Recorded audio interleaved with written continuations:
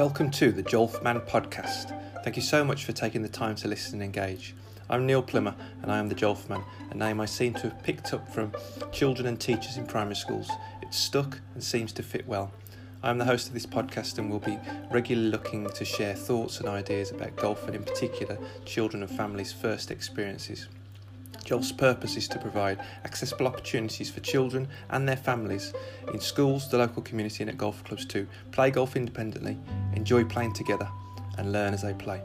I hope you enjoy the podcast and please get in touch with your comments, feedback, thoughts and ideas.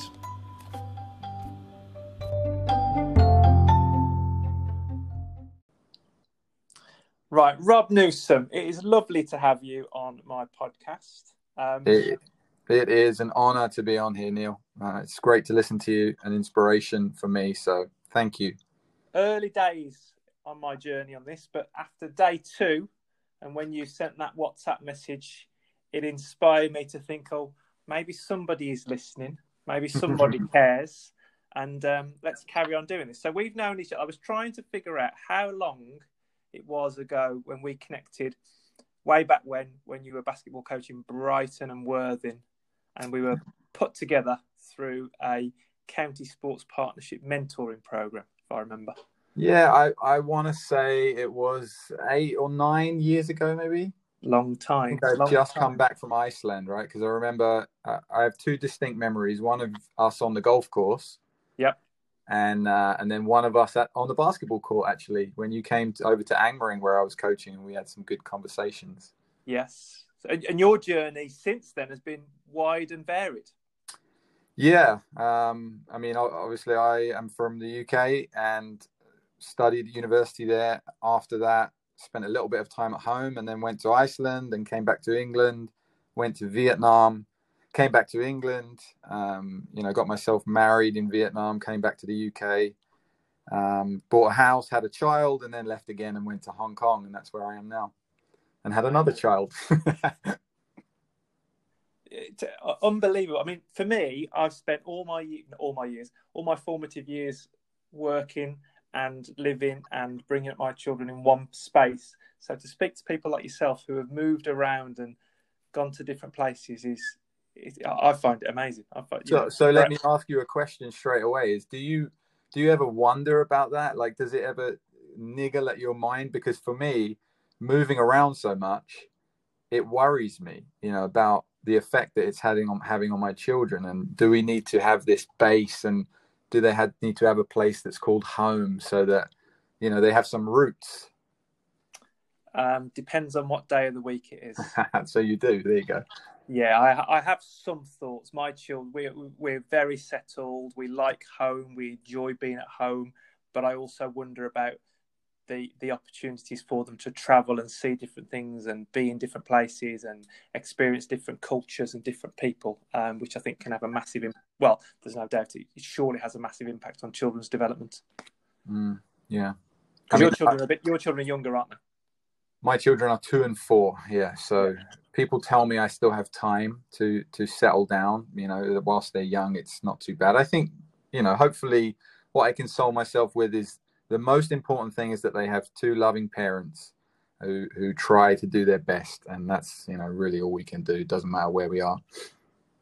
I think it's an interesting point around that, love, happiness, a settled home, and doing the best we can with the very limited rule book that we're given when we have these children. Yeah. And I think that's the same, isn't it? For, obviously this podcast is around people, it's around sport, it's around children, it's around families. And, the fact that we don't have a rule book should be the exciting bit. We're not bound by any rules necessarily. Yeah, I mean, they do say, don't they, that they don't come with a manual, and that there are trends that you can notice when the kids, as they're growing up, they sort of hit certain ages and then they do certain things. I mean, we have a name, Terrible Twos, for a reason. Yeah. But you can never really guess what's going to happen next. I have a lot of friends at the moment who have kids around our age, so they're all like 6 months, 1 year, 3 years, 5 years, and we have 2 and 4. So you're experiencing all the different ages and all the different experiences.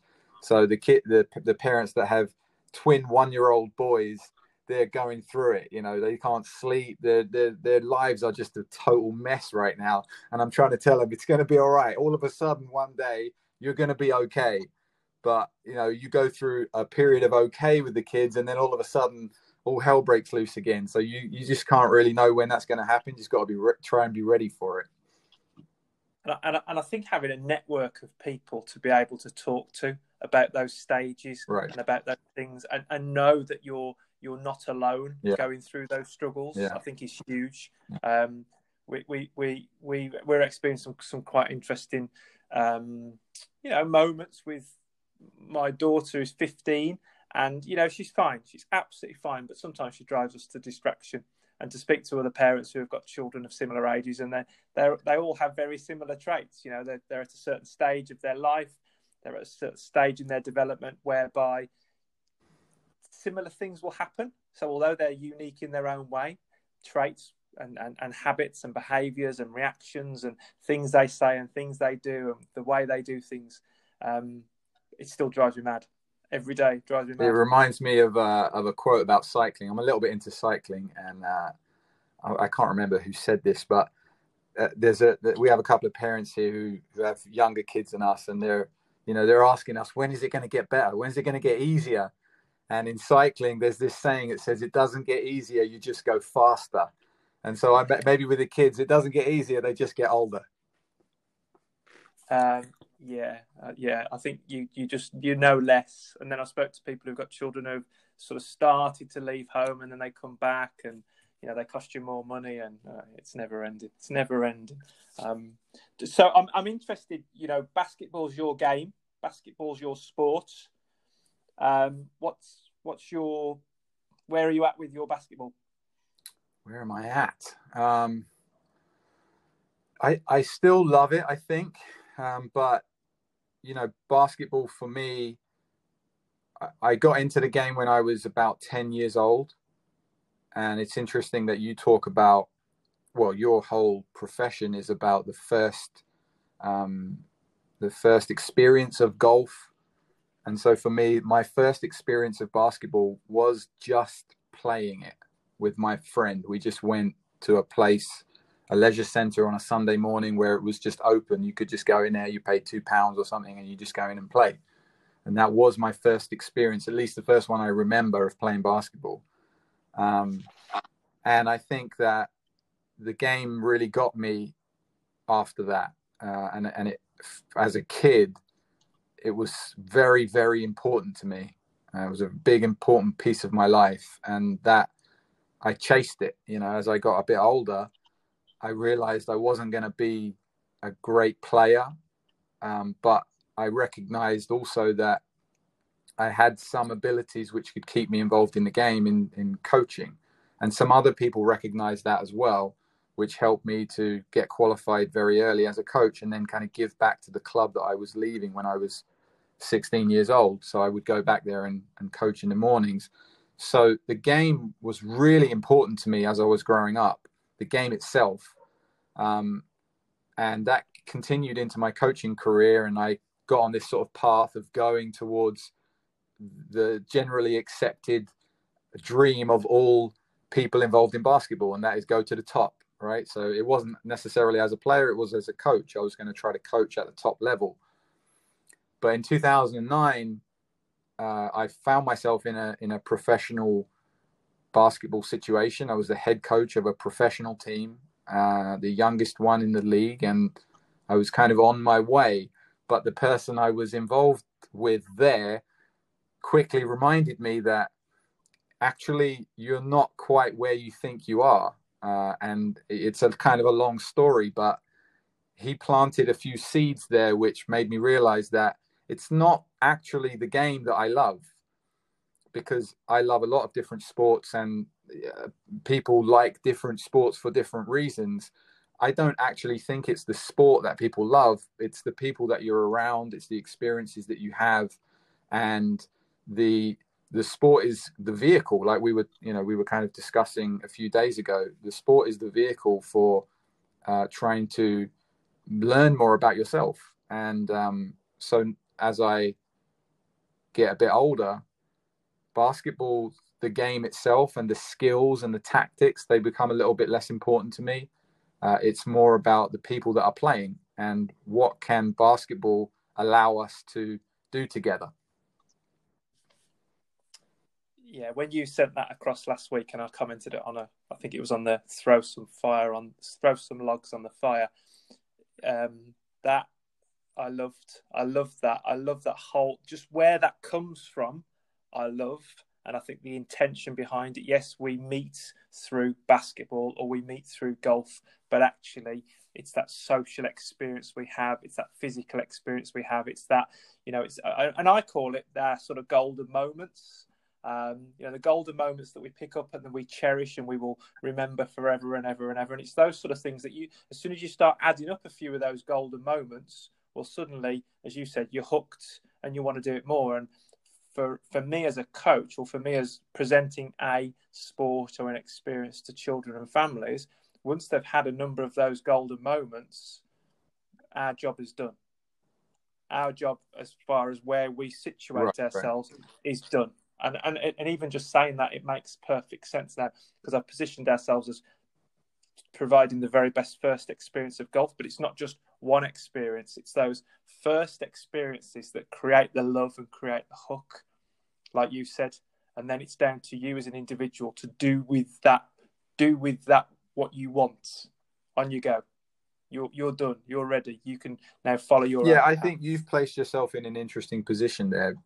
It was good listening to you talk with your colleague a few days ago, who seems to be, he has a slightly different view on that. Like, he doesn't just want to let anybody go, right? He wants to be involved a little bit more as they grow up, these players. And so why is it interesting what you're doing? Because people work in different ways and have different passions, and they can fit in different places in each of these games or sports and come into people's lives at different times. So it's really been fascinating to listen to you on this podcast and see how you've gone to where you've gone. And we were just talking before we came on here about, it wasn't that you saw a gap in the market and you decided you want to be a coach of the kids as they have their first experience of golf. That's actually what you're passionate about and what drives you.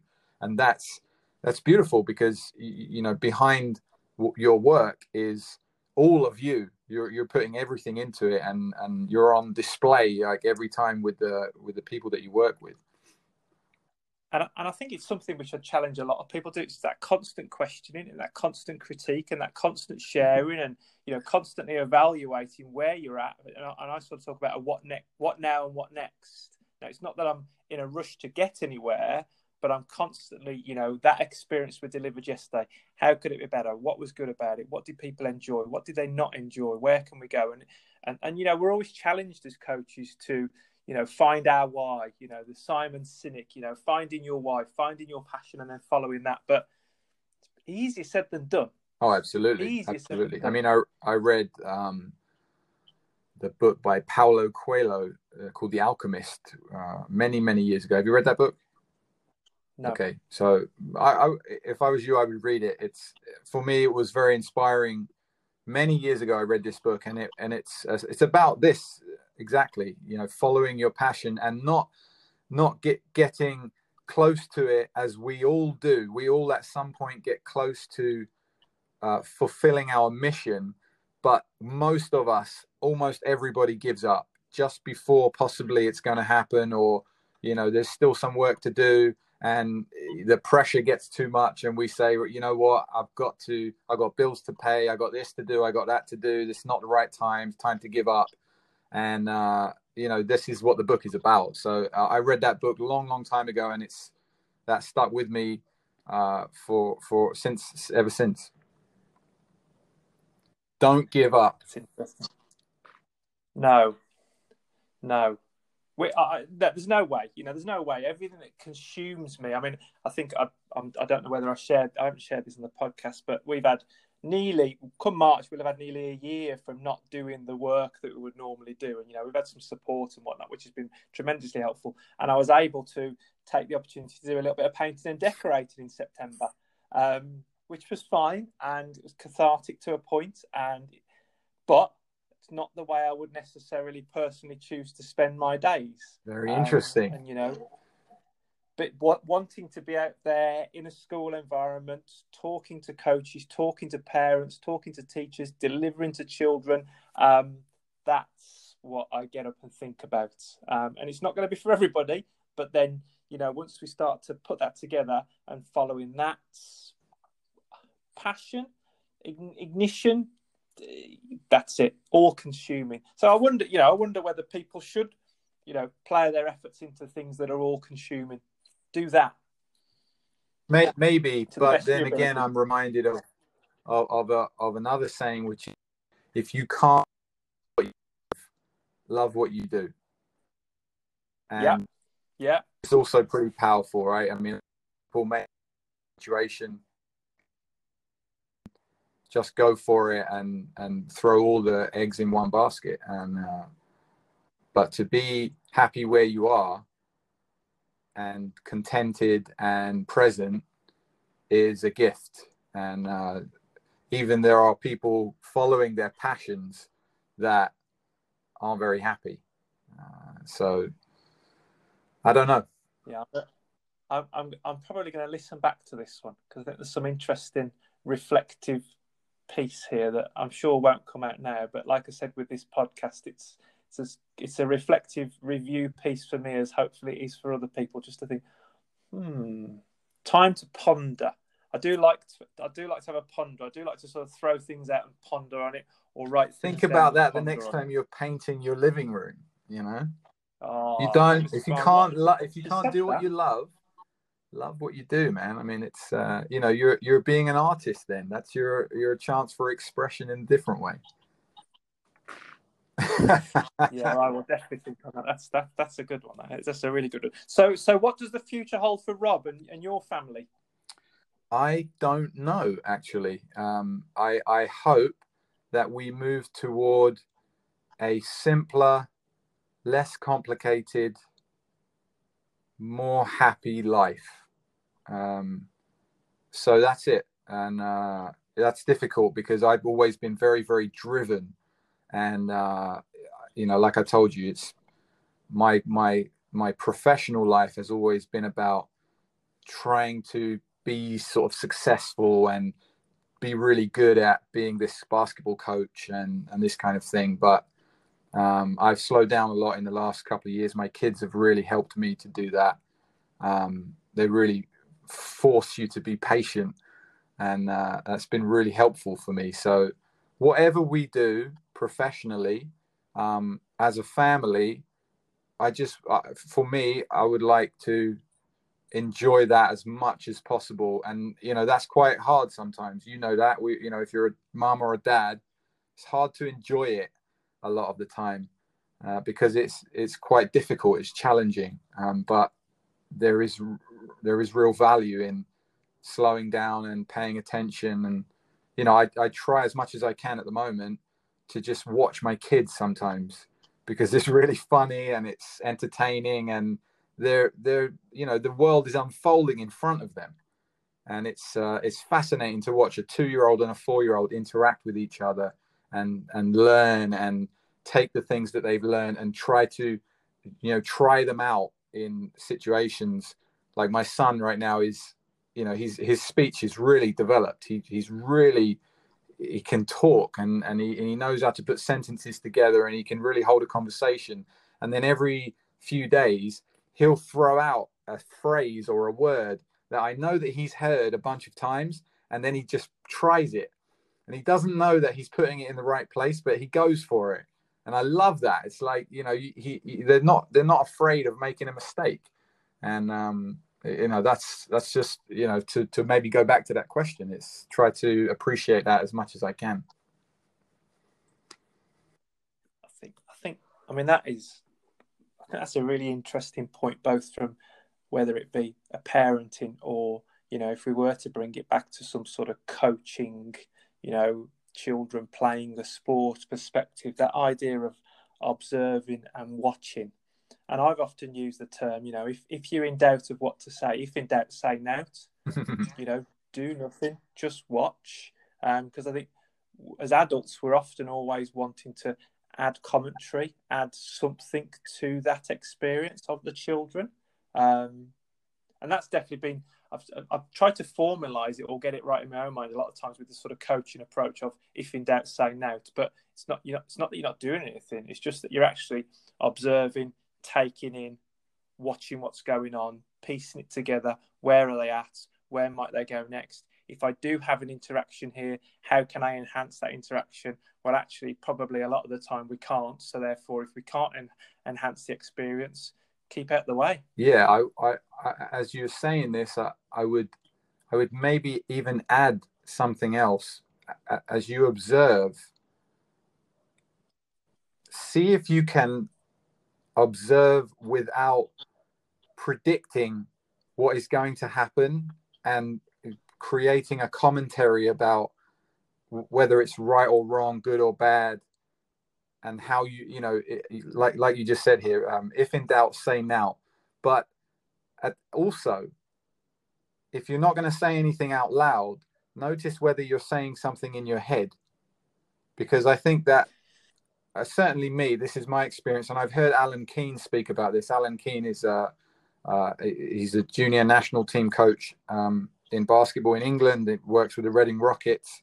Very good coach, a well-respected coach who's a forward thinker. And he talked a lot about observation and asking questions. And I heard him recently talking about challenging himself to ask questions, not knowing what the answer is that he wanted to hear, actually to ask a question. Yeah. And this is something a lot of us do as coaches, is we ask questions with an answer already in our head. And we pretend that we are being forward thinkers and, progressive coaches, but actually we're just manipulating the situation instead of just telling them what to do. And people think that we are old school. Well, so what am I saying? I'm saying what are me and you saying? You're saying observe, if in doubt, say now, but also observe yourself. As you're observing, are you trying to, assert yourself as a great coach whilst being quiet? Or are you actually able to watch people play and be open to a new experience? Because that is where the unknown is, and where we can actually learn something. If you're ready to say to yourself, it's possible I don't know what's going to happen, or I don't know the right answers, and let's see what happens, and really, really try and make an effort to get to that place, because it's, you never know then. You actually truly never know what will happen. And as a coach, for me, this is exciting. Yeah, I mean, that sums up a lot. And again, the only thing I would probably add, if I was able to add, is that watching and observing without judgment, without agenda. And also, I think one of the things that you mentioned, without labeling. I think often we have to label good, bad, right, wrong, yes, no, rather than that's interesting. That's really interesting what I've just seen there. Why did that happen? How did that happen? What does that look like? And, maybe, and like you say, without judgment. So there's been something I've been wanting to ask you as I listen to your podcast. It's about being an expert, because you seem to have this thing about being an expert. And here we are saying, maybe it's a good idea to just observe and see what happens. So why is it so important to you that you are an expert in some of these things? Or is it important to you? It's becoming less so, actually, even after throwing that out last week. And so it was writing or putting together these words for this book or this guide or this piece of work that I'm doing. What makes me the expert? Why should people listen to me? And that's what's been bouncing around in my mind. Why should anybody take the time to listen to this podcast or read what I've got to say? And that was what I was looking at. And I then sort of differentiate between an expert, a person who is an expert, maybe through the eyes of others, and then levels of expertise. And so areas of which I know stuff, and I'm still exploring it, to be honest. And I think, like I said before we started today, one of the reasons and rationale for me putting this stuff down is just getting things out of my head in a way that I find easy, which is talking rather than writing, to then be able to explore it with yourself, explore it on a bit of paper, explore it with the next person along. That's been the fascination of it. And, I think you could put it into Google and you could find reams and reams of scholar articles around expertise. There's stacks of information, but I don't think it's as valuable as talking about it or thinking about it or finding out their own best answer for oneself. But it's, for me, it's around this piece of work that I'm doing at the moment is what makes me qualified. And I think, as I said, one of the reasons is because I care and I love doing it, and that's why I'm going to do it anyway. And we'll pick people up along the way who care as well. Yeah, I mean, listening to you talk about being an expert, I was kind of thinking, is he trying to justify himself a little bit? But when I listen to you on the podcast, one of the things I really like is that you don't seem to mind whether people are going to listen or take note or connect with you or not. You are simply doing what is right for you, which is putting your thoughts into a different medium, which helps. Because when you think a lot of stuff, if you're in your own head a lot of the time, it can get pretty intense, right? And if you're not able to talk to people and interact with others and bounce ideas off other people, the pressure can get too much. And that's how people, kind of get into bad situations, because they're thinking about all these things and then they can't talk to anybody. But you found a medium which allows you to take those thoughts, throw them out into the cosmos, and just see what happens. And it doesn't matter if you're an expert or not. I think what you've been talking about, your experience so far, is that you put this stuff out there and somebody's coming back to you. You hit me in Hong Kong somehow, and we connected again after a little while of not talking with one another, and here we are again. So it's just I think it's such a refreshing thing that you're doing, which doesn't require any expertise, right? You're not a podcasting expert. No, but you're affecting people in a positive way, and you don't need to be an expert for that. That's like one of the greatest gifts that you can give to other people, in my opinion, is affect them in a positive way. Yeah, I think between sending that podcast out, between you replying through WhatsApp and sending that message, and then us having a bit of connection going backwards and forwards, I think for us then following this up with having this chat today, I didn't necessarily have any goals or intentions for doing what I'm doing, but in the current climate where we're at and what we're doing, I've already achieved all of them, actually. And it's not just the conversations we've had, it's also the other conversations I've had with other people. But it would seem that, it's extremely valuable to take the time out to talk to people, like you said. And I think massive value in that getting out of one's own head. And, people will listen, people might not listen. I might be wrong, you might be wrong, but that's okay. We're not in this to be right. And I also wonder whether that's also something that I think too many experts or perceived experts, or, take, for example, people in the basketball coaching or golf coaching, they're trying to prove themselves right. Yeah, that can be an acidic kind of difficult environment when you have people that are trying to prove themselves. And I've definitely done that before in my life, and probably will continue to do it. But you're right. We should try to move towards a place where we're just sharing our ideas and talking to one another and offering support, which I think is what you're also doing here. And you don't need to be an expert for that. No, and maybe I'm keen. I'm conscious of your time. I'm also conscious it's nearly the middle of the night for you guys, and maybe drawing this to a close in a bit. But I'm also maybe just to follow on that, are we trying to prove ourselves right, or are we happy being wrong? And you know, I think for me, where I'm at with my stage, whether it be life or work or whatever it is, I'm more than comfortable and happy being wrong. And I think maybe by having that, I'm more open to learning or embedding or understanding more about what we do because I'm comfortable with being wrong. Whereas, again, like you said, maybe earlier on in my coaching career, I was trying to be right and I wasn't that comfortable with being wrong. I'd never really thought about I it was like that before. speaking with my friend Nico a few days ago. He's a strength and conditioning coach, and has been around basketball a lot in Asia and is now in Belgium. He said to me, because he's coaching kids at the moment, they're doing a lot of functional movement. So they're figuring out a way of helping kids to do fun exercises that help them really do good movements that can help them to flourish as they grow older.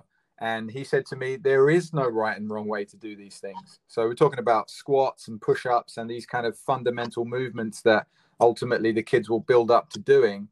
But there is no right and wrong. But why is that? Because kids grow at different rates. Their bones change, their bodies change. So a kid might be able to do a really fundamentally sound movement on Wednesday. He goes to sleep, grows 2 inches, and on Thursday can't do it. But it's really important with young kids that we don't, I think it's important that we stay away as much as possible from labeling things good and bad, right and wrong. But be there with the athlete or the player or the kid, and just be there and have the experience and really, again, be open and find out what's going on and just do our best. And you know, again, that comes back a little bit to what you were saying of being afraid. You know, don't be afraid of being right or wrong, because maybe there isn't one. Maybe there isn't a right or wrong. We're just all trying to do this the best that we can. That's lovely. That's really, really nice. Really nice. Well, like you said, we're probably going to limit it to not a Joe Rogan style. That was my goal, man. I was trying to keep you on for 5 hours. I'm pretty sure my podcast provider only allows a certain period of time, but we will definitely do this again. I've thoroughly enjoyed reconnecting back because it's been a long time, and then being able to do something like this where, again, you know, trying to put some sort of title to it or what it's all about. Bit of parenting, bit of talking around coaching, a bit of labeling, bit of listening. Are you trying to prove yourself right, or are you happy with it? So much stuff there. It's so nice. So nice. And like we say, if somebody listens and wants to wants to talk to you more, how can they find you? Yeah, right now you'll find me on Facebook and Instagram. I think my name on Instagram is Rob Newson 1419. So connect with me there, I guess, on social media if you want. But if you don't, it's all right. I've thoroughly enjoyed talking to you, and thank you for doing what you're doing, because at least if it doesn't help anybody else, it's having a positive effect on me. So thank you. Yeah, and me. And me, in a selfish way. Brilliant. Thanks, Rob. Thanks for your time. And we will get this out there to people.